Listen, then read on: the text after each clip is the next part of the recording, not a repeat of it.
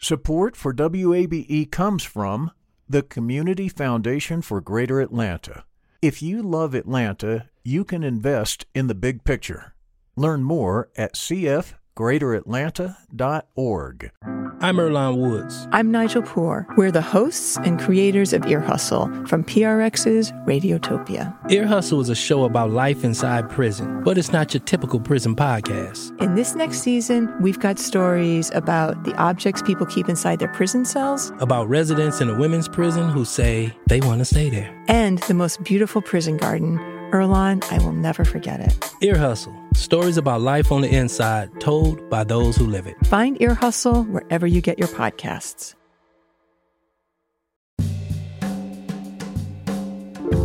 Sunny skies, welcome to this Monday edition of Closer Look. I'm Rose Scott. Coming up in just a moment, the shooting death of Ahmaud Arbery is prompting yet another debate regarding whether or not Georgia needs a state hate crime law. But now, there could be bipartisan support. It's a conversation with Republican Representative Chuck Efstration. It's time to act. The state Senate, I think, has a real opportunity here to send a strong message that Georgia is no longer going to be one of the 4 states without a hate crimes act. We're going to empower law enforcement and society to call particularly heinous crimes what they are. That's coming up in just a moment. But first, the latest information as it relates to the coronavirus right here in Georgia. As of today, there are 33,833 confirmed COVID-19 cases. The number of deaths statewide is reported to be 1,405, and there are 6,001 hospitalized. That's all according to the Georgia Department of Public Health as of 9:30 a.m. today. And related to the shooting death of Ahmaud Arbery, Georgia Attorney General Chris Carr says he'll ask the U.S. Department of Justice to investigate the handling of the case. In a statement released Sunday, Attorney General Carr said the public deserves a, quote, complete and transparent review of how the case was handled. This after a video of Arbery's shooting death became public and the Georgia Bureau of Investigation took over the case. Attorney General Carr is asking the DOJ to look into communications between 2 prosecutors who recused themselves from the case. AG Carr says his office will turn over files regarding its process for appointing the prosecutors in the case. This is Closer Look.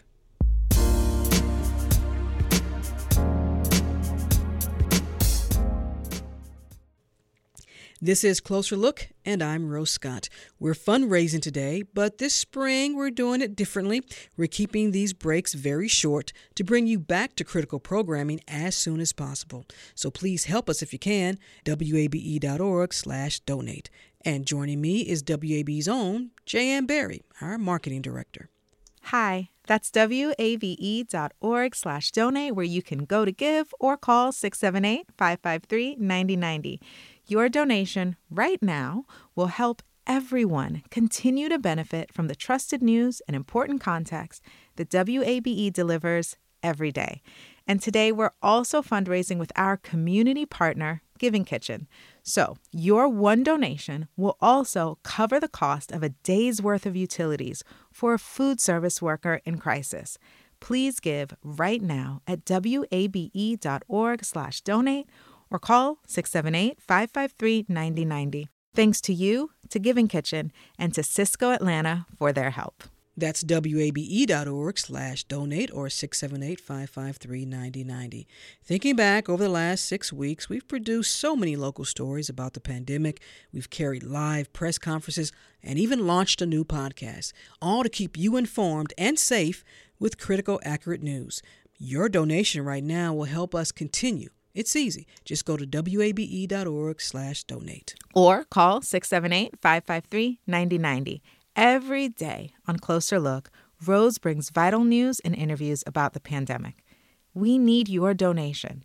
Many of our listeners typically give $15 a month, but please give what you feel you can afford at wabe.org/donate or with a call to 678-553-9090. Okay, Closer Look is just about 30 seconds away. Thank you so much to everyone who's helped us today and so far during the drive. We've had some great response from the community, but we need you as well. Please give at 678-553-9090. Or at wabe.org/donate. It only takes a couple of minutes to give. If you're still on the fence about giving, please consider a one-time gift of $50 or $25 or $365. You know what you can afford. But the key, right now, we need you. Please play a part. WABE.org/donate or 678-553-9090. Thank you. Closer Look continues now here on 90.1 WABE. This is Atlanta's Choice for NPR. I'm Rose Scott. There are 4 states in the nation without a state hate crime law. They are Arkansas, Georgia, South Carolina, and Wyoming. There have been attempts before for a state hate crime bill to be passed right here in Georgia. Opponents often cited there's no need because the federal hate statute is enough. Now, a video has emerged revealing the shooting death of a black man, 25-year-old Ahmaud Arbery, by 2 white men, Greg and Travis McMichael. And that has led to a renewed debate regarding whether or not Georgia needs its own state hate crime law. But this time, there may be bipartisan support. Joining me now is longtime Republican Representative Chuck Efstration, who also chairs the Judiciary Non-Civil Committee in the state legislature. And Representative Efstration, thank you so much for taking the time. I really appreciate it. Good morning, Rose. Thank you for having me.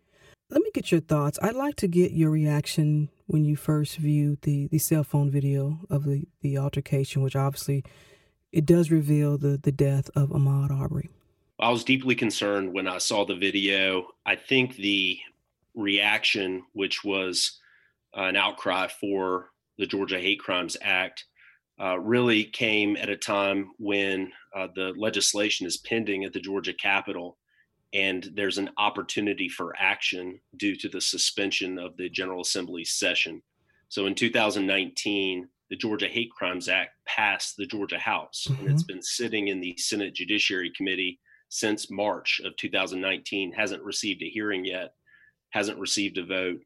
And the interest from the public as to why does Georgia not have a hate crime statute on the books, why is this gap in the law continuing to be in place, really, I think, has brought renewed focus to the need to pass Georgia's Hate Crimes Act.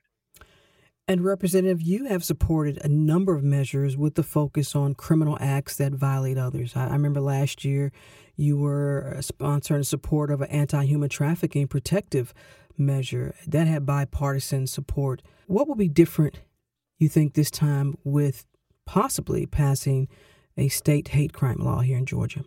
I've worked extensively in the area of criminal law reforms, and that's because of my past experience as an attorney and an assistant district attorney prosecuting felony cases.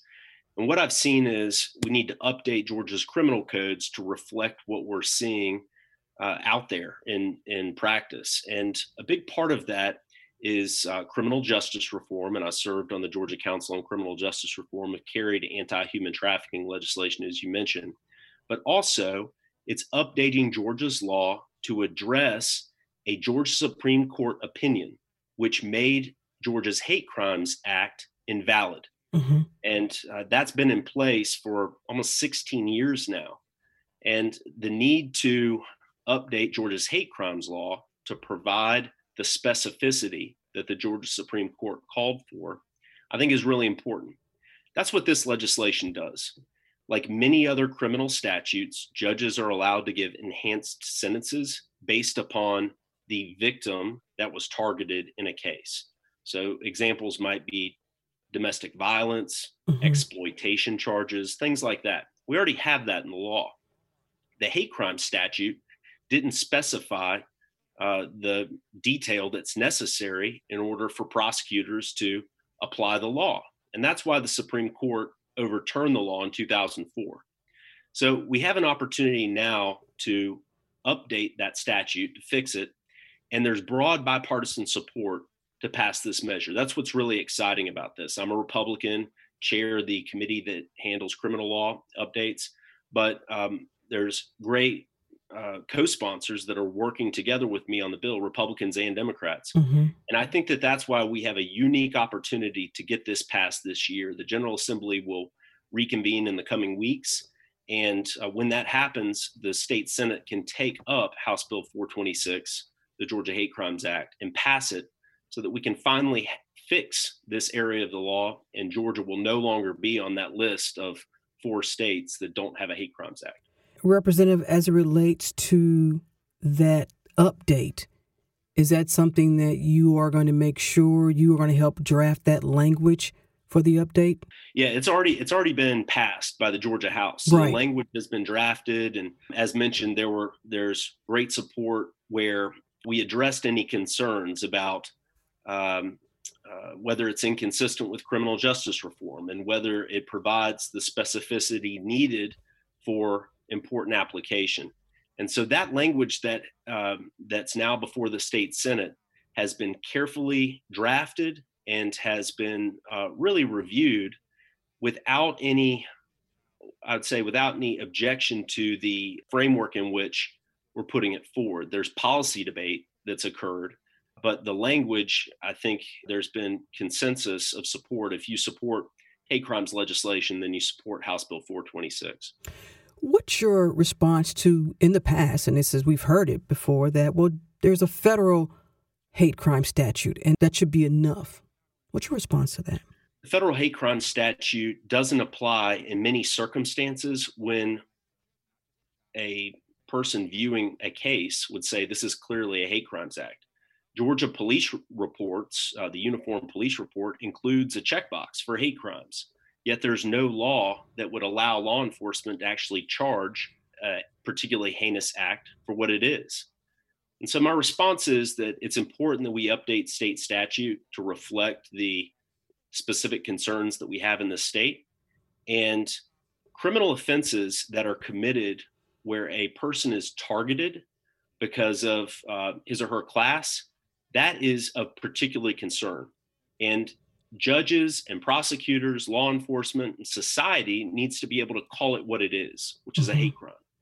Another concern has been with some state hate crime laws that often there are protections left out for those who identify in the LGBTQI community. Would this also include protections for pretty much any demographic, any group, if it's based on, an act that is perpetrated based on dislike of race or ethnicity or sexual orientation or what have you? Yes. And just specifically last year, there was a case in DeKalb County where a victim was killed and the perpetrator made the statement that he was being killed because he was gay. And so this bill, if passed, would apply in cases like that. What I think we really have to do is appreciate that not all criminal offenses are the same. I'll just use graffiti as an example. If somebody does graffiti of their own name versus somebody writes a hate message or a swastika or something like that in graffiti, those are really two different crimes. One is what we would call criminal trespass under Georgia law. The other is a direct attempt to intimidate part of society, to try to cause fear and harm others. And I think that distinction is what the law should recognize. Criminal offenses can't be classified properly without a hate crimes act on the books. You're an attorney. You also understand that there are rights for those who are accused. And we've heard people argue, well, how can you, if you don't have enough evidence to suggest that this act was committed solely because someone didn't like someone's skin color or their sexual orientation or their religious views, that is often very hard to prosecute. With a state hate crime law, you've got to be really careful that if you're going to start using this, that you can actually get a conviction. Well, that's a great question. And what this act does is it allows for what lawyers call a bifurcated trial. So first, a prosecutor would have to prove the underlying criminal offense beyond a reasonable doubt to a jury before hate crime is ever mentioned to the jury. So first, a conviction must occur. Only then would a jury then take up the issue of whether or not it's a hate crime. And that's because notice would be given to the defendant in advance of trial that enhanced sentencing is being sought. And a jury would then, on the issue of whether it's a hate crime, have to determine beyond a reasonable doubt unanimously that the perpetrator committed a hate crime. So protections are in place to ensure that due process is maintained. This is not a new criminal offense. It's just allowing classification when appropriate after conviction for another violation of Georgia law. I want to switch gears for a moment. Representative Georgia Attorney General Chris Carr is asking the U.S. Department of Justice to investigate how police and prosecutors are basically handling the shooting death, or have handled the shooting death of Ahmaud Arbery. You support AG Carr's ask of the DOJ? I do, but I think that we have a great opportunity in Georgia to really look at criminal offenses and criminal procedure that maybe requires update in Georgia law. So what I expect we'll be looking at in the future would be the citizen's arrest statute, other statutes that are particularly in play here, so that we can really examine whether Georgia law needs to be updated in several of these important areas. So I do support the Attorney General's decision, but I think we have work to do in the coming months and years in Georgia as we look at our own state statutes. Well, and let me get your thoughts on this then. What about how police and prosecutors handled when this initially happened? The fact that several district attorneys recused themselves. There was an instance where it was believed that Travis McMichael, under the Stand Your Ground statute, which may be another statute the lawmakers will look at in the future. And so it's prompting people with claims of a cover-up. Do you see that there needs to be some investigation into how authorities in Glenn County handled this initially? I was deeply concerned when I viewed the video, and I thought about what if the video hadn't been released. And so I am deeply concerned about criminal investigations, and I think that the review that's taking place by the GBI and potentially federal authorities soon, I think is a good thing to do. I can't speak to the specifics of any one case, sure, but just watching the media reports, I'm deeply troubled by how it took this long for action to be made.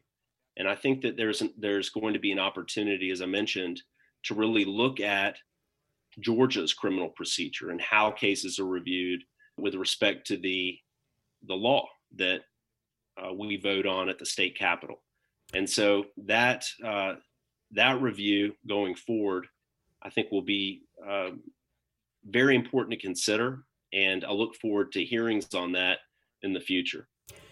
Finally, Governor Kemp has been, just a few days ago, quoted as saying, conversations about legislation are already underway, and we will work through the process when the General Assembly reconvenes.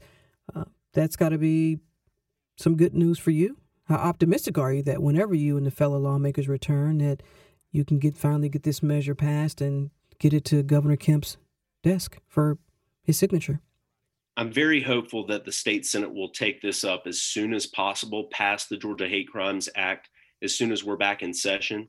And I appreciate the governor's comments by showing openness to the Georgia Hate Crimes Act. I think that helps to encourage and support passage.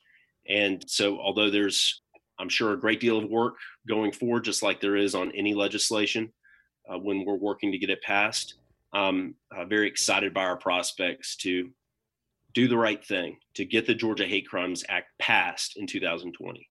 There's been so much made that when you all do return, there will be a focus on obviously dealing with some particular outcomes, which we may not know what those are due to the COVID-19 pandemic. Obviously, the budget's going to be one. Do you have any concerns that this measure could get lost or, have to go back to committee or what have you? Or do you have any concerns that it won't get taken up by the Senate or passed because you all are going to be focused on so many other things related to the pandemic? So the Georgia House passed this legislation in March of 2019. And I just say that to just mention that the ball is really in the Senate's court right now. It's pending in the Senate Judiciary Committee. As I mentioned, it didn't receive a hearing in 2019 or so far in 2020 in the Senate Judiciary Committee. So I think that the public interest and outcry for the need to have a hate crimes law in Georgia, I think, will encourage members of the state Senate to take up this good bill and pass it. And I believe that they have the ability to pass that very quickly and get it to the governor in short order. So I really think that the need is clear and that we've worked so carefully on the language. It's now time to act. This bill needs to be passed. I believe, is it Senator Stone that's the chair?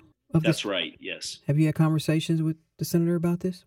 I have, yes. I mean, I am very interested in discussing with any member of the state Senate any questions that member might have.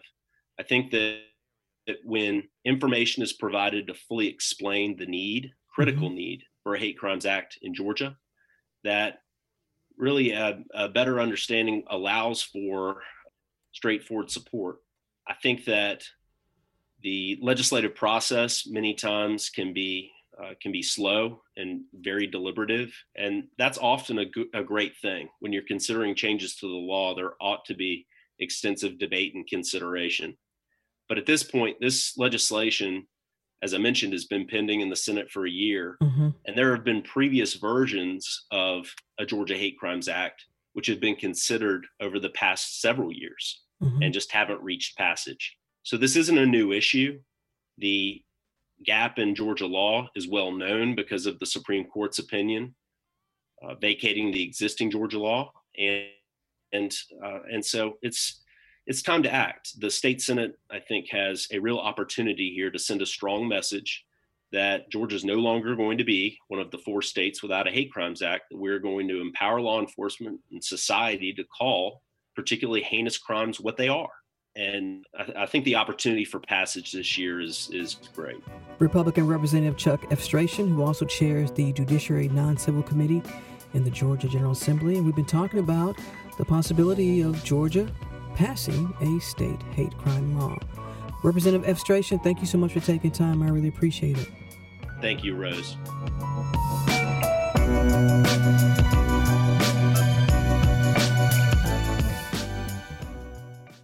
You're listening to Closer Look, and of course, I'm Rose Scott.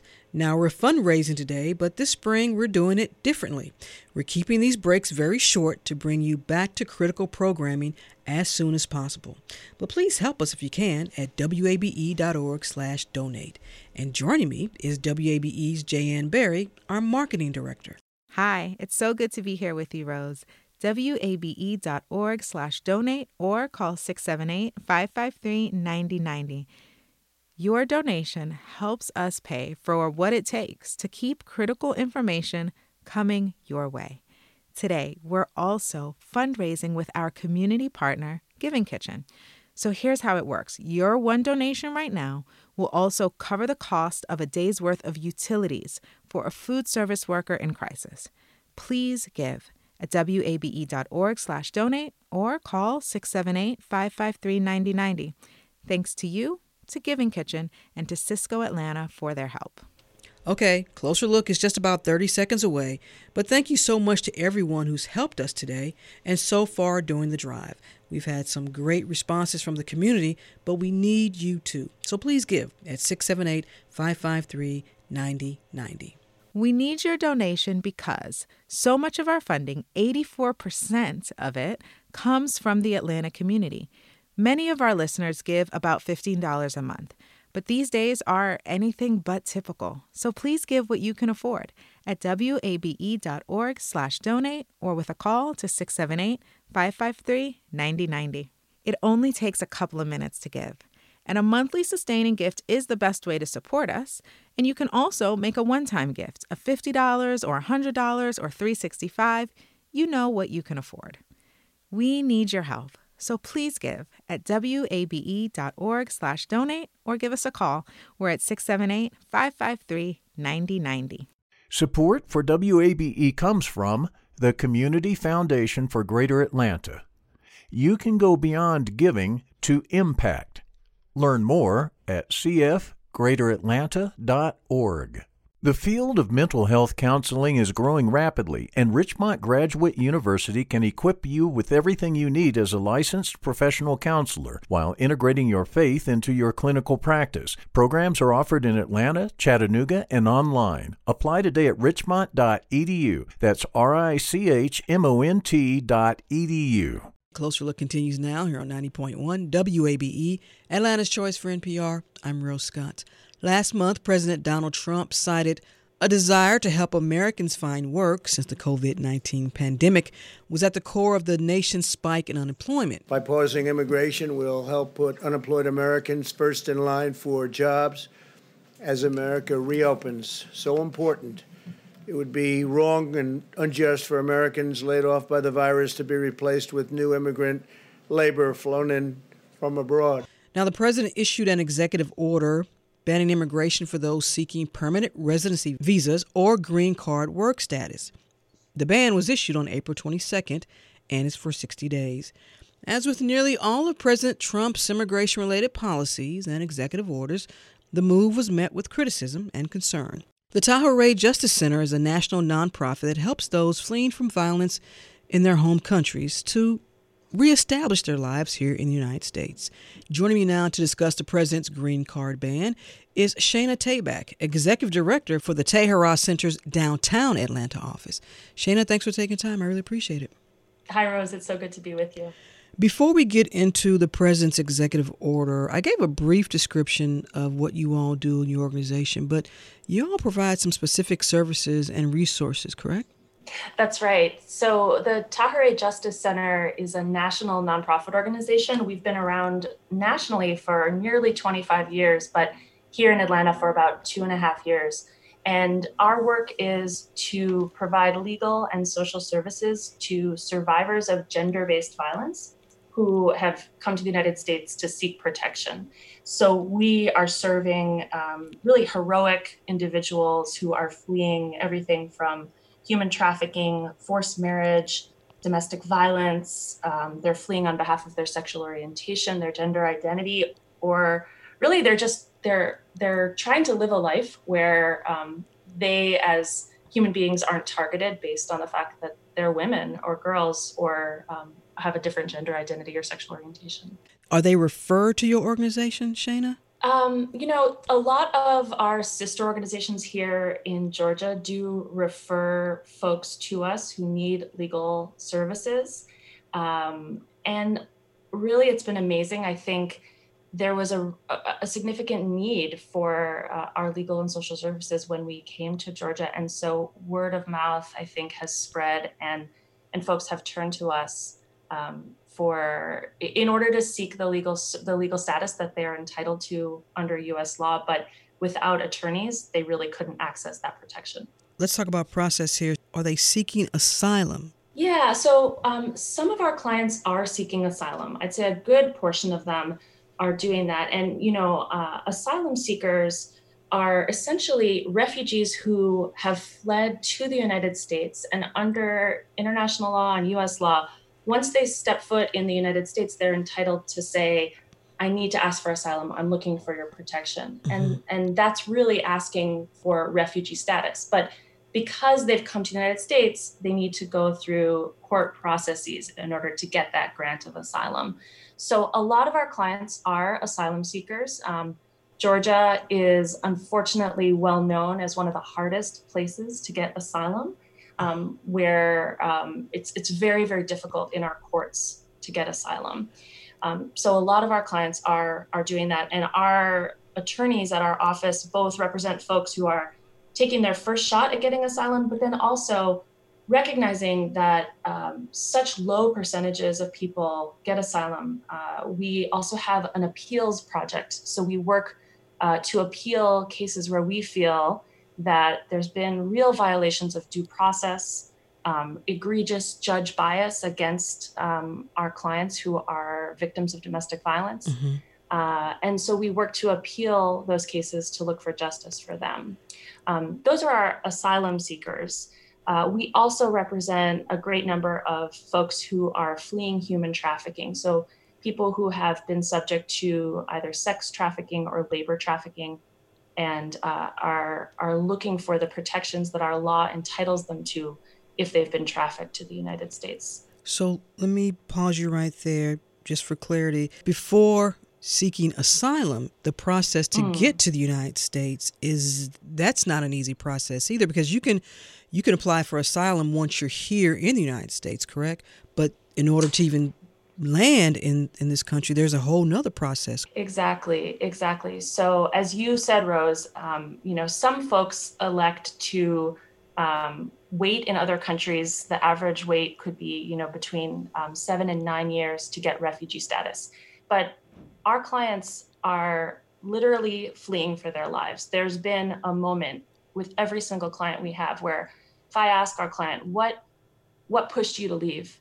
They say, well, it was the day when my husband held a gun to my child's head and said, I'm going to kill your child if you don't, comply with my demands, or what have you. There's a moment where it becomes clear to our clients that if they don't leave their home country, they will face death, and they're terrified, and they leave because they are being persecuted on account of who they are. And so our clients, they come to the United States through a variety of means. Some have visas with, educational visas, some have tourist visas, and some come to our U.S. border, come to the bridge and simply say, I need protection. That process of asking for protection is enshrined in U.S. law and was generally respected by our government up until the past few years, where the administration has made it significantly harder to ask for and seek protection under U.S. law. Well, Shana, let me ask you this. What are some of the typical reasons that would deny entry into the U.S.? For asylum seekers, individuals are typically denied access to the United States if they, but I should just clarify, once a person actually steps across the border, they are eligible to ask for that protection, irrespective of anything that might have happened. But then the United States will typically put somebody into proceedings and deny them protection if they've, committed egregious crimes, if they're a terrorist, if they're a threat to national security. Things like that will certainly mean that a person is not eligible for entry into the United States. And for women and girls and those who might be coming from a nation that is known for cited for human rights violation, is that enough of a reason then that they can apply and then their application be expedited at all? Yeah, I mean, under U.S. law, every person is entitled to an individualized assessment of what we call credible fear. So if I am a political activist in my country, and I have beliefs that I want to see a more democratic future in my country, and that's tied up with my identity as a woman. I'm a feminist. I'm a political activist, and then I'm targeted. People say to me, we're going to kill you, we're going to rape you, you X, Y, and Z, awful person. I am entitled to come to the U.S. and to make my argument, to say, look, people are threatening my life because of who I am, because of my beliefs that women and girls deserve equal rights.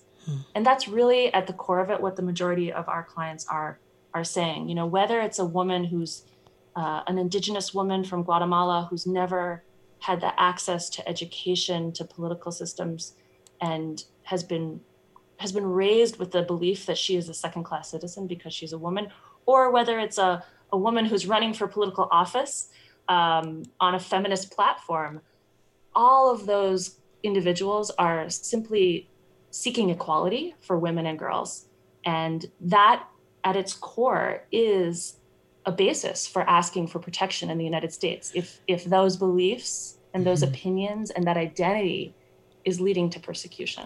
So Shana, based on what you just said, what you just told me, then the president's executive order, albeit for 60 days, you have concerns that even during this period of time, the ban is a matter of life or death for many of the folks that you all are helping, or could be. Well, it could be certainly. And it's certainly what I see with the president's recent ban is, it's part of a bigger vision that our current administration has taken, I think. And what I see is that it's using this current public health pandemic to further hardline immigration policies against individuals who are trying to come to this country, whether it's for trying to flee persecution, or whether it's individuals who want to be reunited with their family members who are U.S. citizens. It's affecting a really broad group, potentially, of potential immigrants and potentially U.S. citizens as well, who simply want to be reunited with their family members. The president stated the temporary green card ban was to ensure Americans couldn't find work because of unemployment and obviously because of the COVID-19 pandemic. What's your take on the president's reasoning? Well, the president has indicated that this executive order is part of a bid to save U.S. jobs amid the pandemic. But, we, I think, are concerned that this executive order is really much very in line with all the other anti-immigrant, isolationist policies that our current government has put forth against immigrants coming from outside of the United States. So, I think we are really concerned that this executive order is going to dramatically affect individuals who are trying to be reunited with their family members. It's essentially going to put on hold any family-based immigration. So a person who is a U.S. citizen who has a family member outside the United States, it's going to be much, much harder for those individuals to come and be reunited with their family members here. And for a definition for our listeners who may not know, the green card status, how is that different from some of the other ones that we talked about, particularly the visas? So, a green card is essentially somebody who has legal permanent residence here in the United States. Once you get that, you are entitled to a green card. And the way it connects with Tahereh's clients is all of our clients, once you get a T visa for being a victim of trafficking, or once you get asylum, or once you get a U visa, which is something we try and secure for clients who have cooperated with police in pursuing violent crime. All of our clients then, after a certain amount of time, are eligible to get a green card. And that essentially means that you have a path to citizenship once you have a green card. That was my next question. How crucial is obtaining the green card status in the overall process of becoming a U.S. citizen? Yes, it is. It's essential. It's a necessary first step before a person is eligible for citizenship in the United States. How concerning is it for you that this measure could lead to additional restrictions or bans? Well, what we've seen over the past several years has been, an attempt by our current administration, at least what we've observed, to build a wall, right? And that's been the rhetoric oftentimes, let's build a wall at our southern border. But short of being able to build a physical barrier between the United States and other countries, what we've seen in this administration has been an onslaught of different policies really attacking different potential immigrant groups. And so building a wall through policy, essentially. But I think, my concern is that we are not only affecting U.S. citizens who want to bring their family members to the United States, but we are also really falling short of our obligations to protect some of the most vulnerable individuals in the world who are looking for protection under U.S. law, under the Refugee Convention, under trafficking protections, which these are protections that our government has enacted with great bipartisan support to protect some of the most vulnerable people who are coming here. And I think my concern is that some of these current policies are really flaunting what the United States government has enshrined into law in terms of these protections. I witnessed this firsthand in November. The Tahereh Justice Center partnered with the National Center for Civil and Human Rights, and we took a group of Atlanta leaders to the U.S. southern border. And what we saw there was the impact of some of these policies. And so, what we've done, I think, through some of these policies regarding immigration is that we've forced refugees to remain in Mexico and have created refugee camps essentially on the Mexican side of the border with 60,000 refugees, some of them Tahereh Justice Center clients, waiting to come to the United States to ask for protection. And my fear is that with these continued policies that are really trying to keep people outside of the United States, we are creating very dangerous situations for some of the most vulnerable individuals. These refugee camps are crowded, they're dangerous, they're unsanitary, and this is before the COVID pandemic. So we've really created a very dangerous situation. I mean, these refugee camps are essentially powder kegs waiting to explode if and when COVID hits them. And I think it's very disconcerting that our government has directly led to the worsening of the public health situation in that way. And Shana, as we wrap up, let's talk about this pandemic. And there are some unique circumstances for the folks that you all are helping. That is very much the case. I mean, we're really living in extraordinary times. Tahirih Justice Center, like everyone, we've been working remotely in order to protect the health and safety of our staff and our clients. But, if we think about who our clients are, the first thing I want to say is that these individuals seeking protection are really heroic. They are standing up and saying, I'm looking for protection from trafficking, from persecution, from domestic violence. However, most of our clients are coping with the after effects of trauma. Some of our clients are still coping with abuse here in the United States, and they are oftentimes very isolated due to the fear that they may have from turning to law enforcement if they are abused. They may not have work authorization. They may not speak English. And so these are individuals who are already very isolated, already very distanced from our community here in Georgia oftentimes. But social distancing has made them all the more, I think, vulnerable. For our clients who have abusers here in the United States, to socially distance, to isolate oneself at home with an abuser is quite terrifying. And for those of our clients, whose abusers know where they live, when they are isolated at home, it means that they are all the more vulnerable to those individuals coming to find them. So we have seen a great increase in the United States, a 25% increase in reports of domestic violence since the pandemic started. And we know that our clients are reporting the same. So our team at Tahirih, our legal team and our social services team has really been working around the clock to support these individuals. The other thing I should just mention is, some of our clients who are eligible to work in the United States, they are frontline healthcare workers.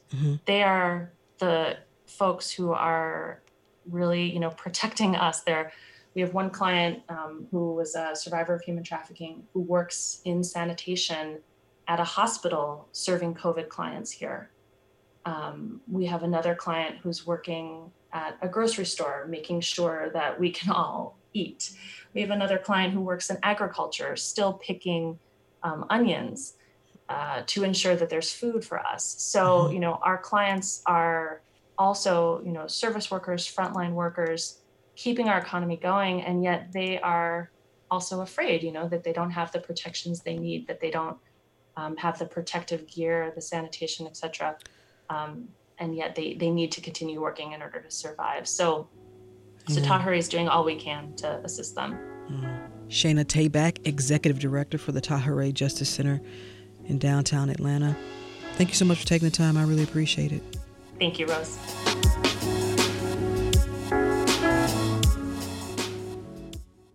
This is Closer Look, and I'm Rose Scott. We are fundraising today, but this spring it will sound a little different because we're keeping these breaks very short. So please help us if you can by going to wabe.org/donate. And I'm joined now by our own Director of Marketing, Jayanne Berry.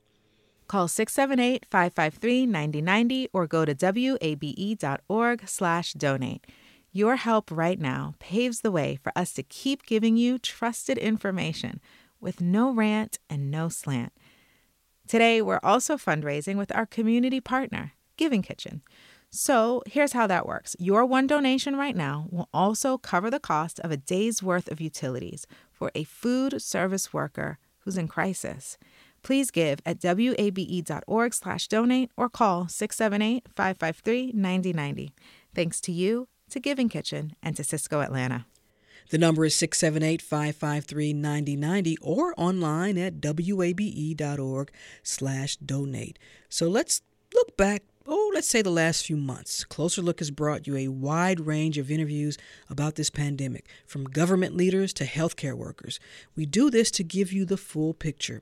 So help us keep you informed and safe with critical, accurate news at wabe.org/donate.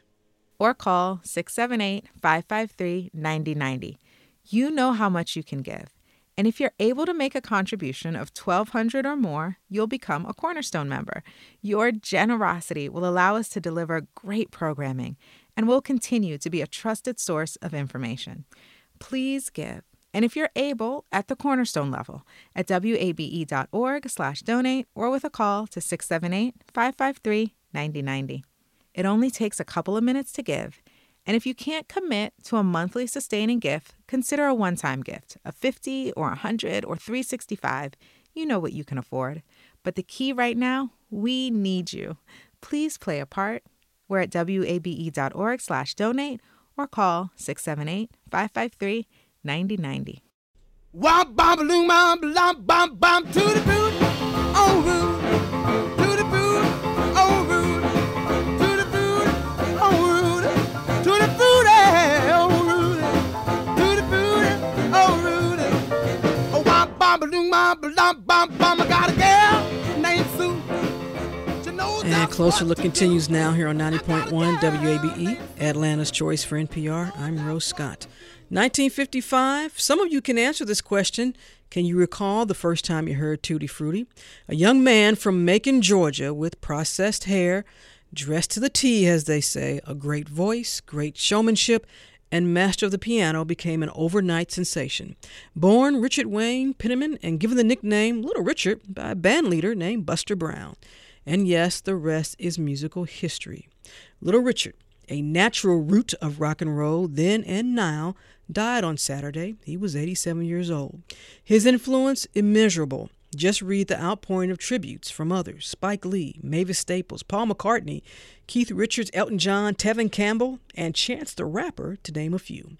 He was boogie woogie, he was R&B, he was rock and roll, and all coming from a gospel beginning, which is often overlooked.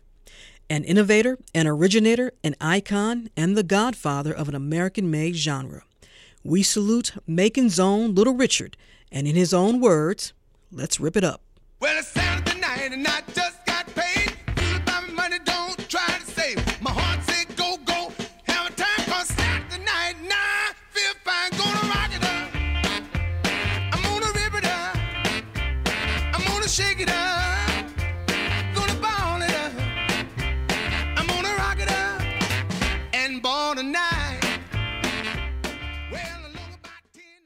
This is Closer Look, and I'm Rose Scott, and we're fundraising today, but please stay with us because we're keeping these breaks very short. That way, I can get you back to the show as quickly as possible.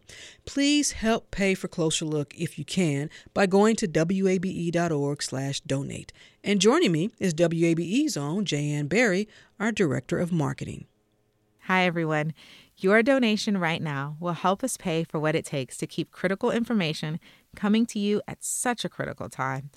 Today, we're also fundraising with our community partner, Giving Kitchen. So here's how it works. Your one donation right now will also cover the cost of a day's worth of utilities for a food service worker who's in crisis. Please give at wabe.org/donate or call 678-553-9090. Thanks to you, to Giving Kitchen, and to Cisco Atlanta for their help as well. wabe.org/donate or call 678-553-9090. Let's think back over the last 2 months. WABE has done a lot. We're now producing a podcast called Did You Wash Your Hands? And we created a national call-in show on Saturdays called America Amplified, Life, Community, and COVID-19. Your donation right now will help us continue this important programming. So please give right now at wabe.org/donate. Or 678-553-9090. And we need your donation because so much of our funding, 84% of it, comes from the Atlanta community. For many of our listeners, they've typically given $15 a month. But please give what you feel you can afford.